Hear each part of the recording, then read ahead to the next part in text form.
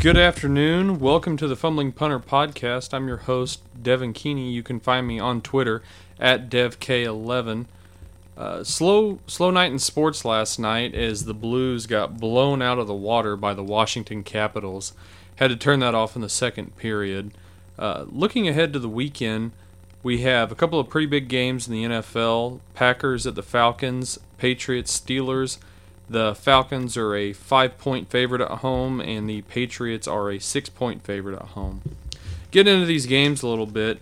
We all know Aaron Rodgers is the hottest quarterback in the NFL right now. No doubt about it. He's not going to have his best weapon, Jordy Nelson. They didn't have Jordy Nelson against Dallas last week, and that wasn't a problem for him at all. Matt Ryan, probably your MVP, has Julio, and they're facing the second worst pass defense in the entire NFL. Granted, Atlanta was the 28th ranked pass defense in the NFL in the regular season. I expect to see a lot of points scored in this game. Look whatever the over is. Got it right here, 60.5. Expect the over to hit in that game. There will be a lot of points scored, a lot of yards put up. It'll be a fun one. I don't know how to predict this game. Everyone's saying whoever has the ball last, and that sounds like that very well could be the case. Going on to the Patriots against the Steelers, Tom Brady and Bill Belichick are looking for their 7th Super Bowl appearance. Big Ben going for his 4th Super Bowl appearance, and I don't think that people talk about Big Ben enough. He has 2 Super Bowl wins. He's been to 3. He's been a rock the whole time he's been in Pittsburgh, with the exception of a couple of injuries. But I just don't think that he's got the credit he's deserved in the playoffs. The Patriots are the number 1 scoring defense, and they have a tall task ahead of them in Le'Veon Bell, Antonio Brown, and Big Ben. Steelers, big news came out this week about 5 of their players getting the flu. Initially, it was thought to be up to 15 people on the Steelers team had the flu, but it was 15 people in their building. Everybody should get your flu shots. Now, how soon until people, maybe even the commissioner, Roger Goodell, are saying that, or calling it Flugate? Someone at ESPN is going to pick up Flugate. Talk about how a Patriots trainer walked into the Steelers training room and released some sort of flu bug. I can't wait for that to be on ESPN all summer long. The Steelers are already dealing with, I don't think the Antonio Brown distraction is going to be as big of a distraction as it could be on a lot of teams. I think they have a good, strong head coach in Mike Tomlin. They got good locker room leadership. I would say after James Harrison heard about that probably got squashed. Tom Brady and the Patriots are on an absolute mission this year. I think it was Tom having to take the 4-game suspension that probably got them to this point.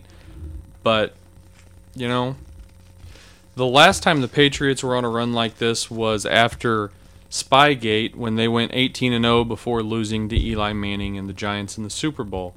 So, I would like to see Chris Long get to the Super Bowl. He spent all those years in St. Louis playing for so many bad teams. So many bad teams. I saw that this year was the first year he'd been into the playoffs in his career. And I always liked the guy. He's always handled himself in such a classy manner. So I'm hopeful to see Chris Long make it to the Super Bowl with the New England Patriots. Was going to have David Ekman in for our first guest on the show, and he was going to give us our gambling picks. He had to text them to me because he was at a family function. So hopefully next week we can get Ekman on.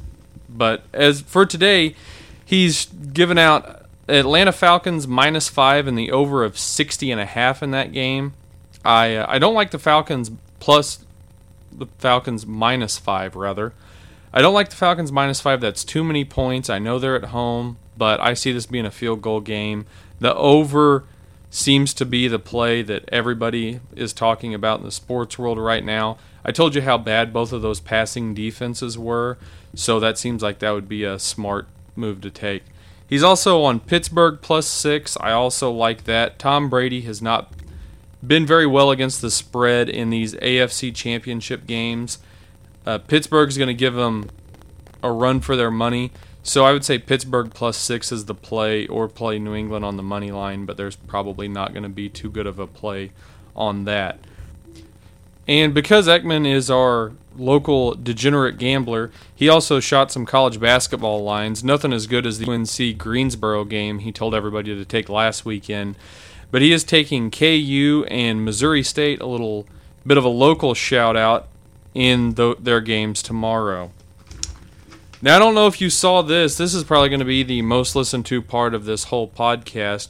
But Jets owner Woody Johnson was named the U.S. ambassador to the UK by now President Donald Trump.